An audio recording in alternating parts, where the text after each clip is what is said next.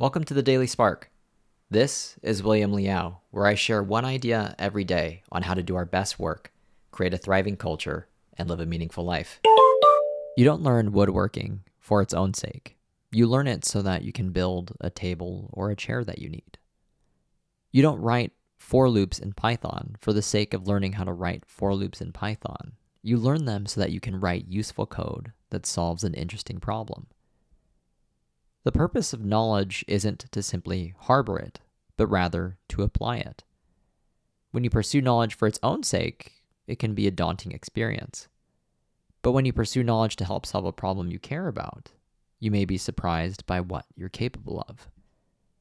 A lack of motivation is rarely the problem, but rather it's often the symptom. What is often needed is context.